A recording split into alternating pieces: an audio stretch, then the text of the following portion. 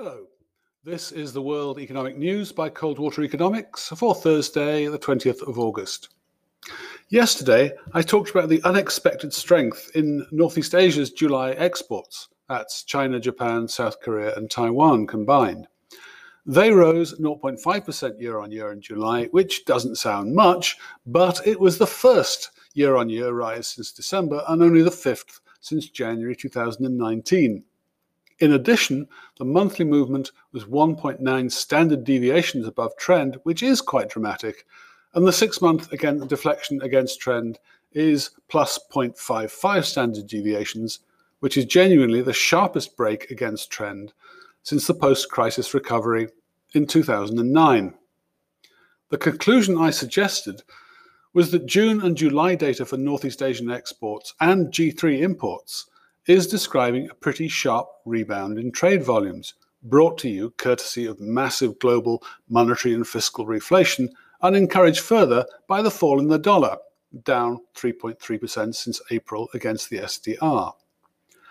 Today, we got more evidence of that rebound when Taiwan's July export orders jumped 12.4% year-on-year, with a monthly movement no less than 2 standard deviations better than historic seasonal trends. The year-on-year jump was also the strongest since January 2018.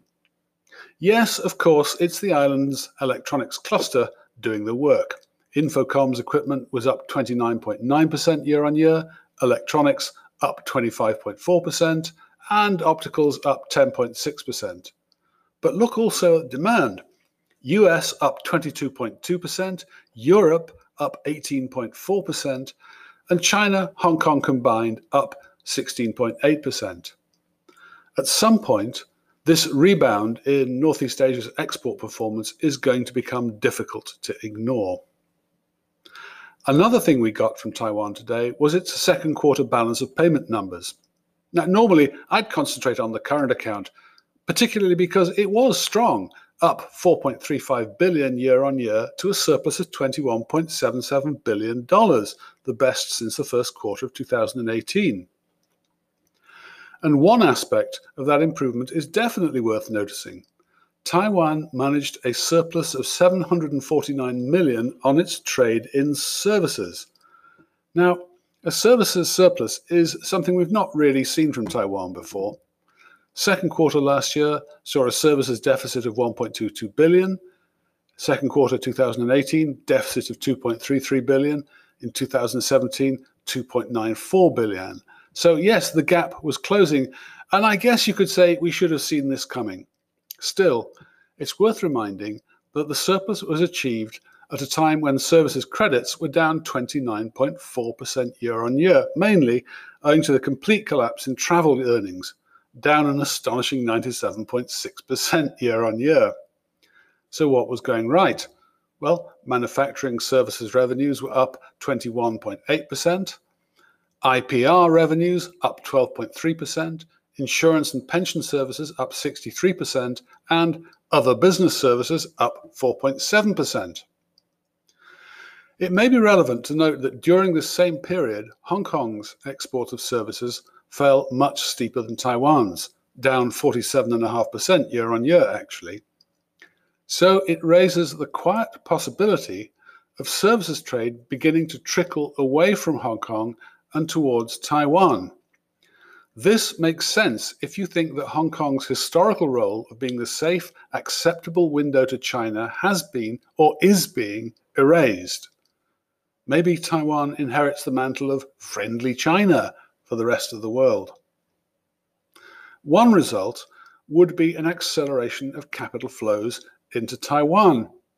And when we look at the capital flows in Taiwan's second quarter balance of payments, there's evidence for that too. The financial account surplus rose 7.32 billion year-on-year to 23.5 billion, with net direct investment up 32.4%, net portfolio investment up 81.5%. Well, that's all for today. Thank you for listening, and if you got something out of it, and I hope you did, please help spread the word about the bulletin. Every bit counts. One other thing. I want to give a shout out today to the Sigil decentralized app that hosts my blog. It's a decentralized platform built around Blockstack, and I heartily recommend both Sigil and Blockstack. I use only 2 apps for writing. Sigil is one, and Notebook++ is the other. By the way, I'm not being paid for these comments. I merely want to encourage their use and popularity because they really do deserve it. If you'd like to know more about cold water economics, please feel free to contact me, Michael Taylor, on mjtcoldwater@fastmail.com. Thank you.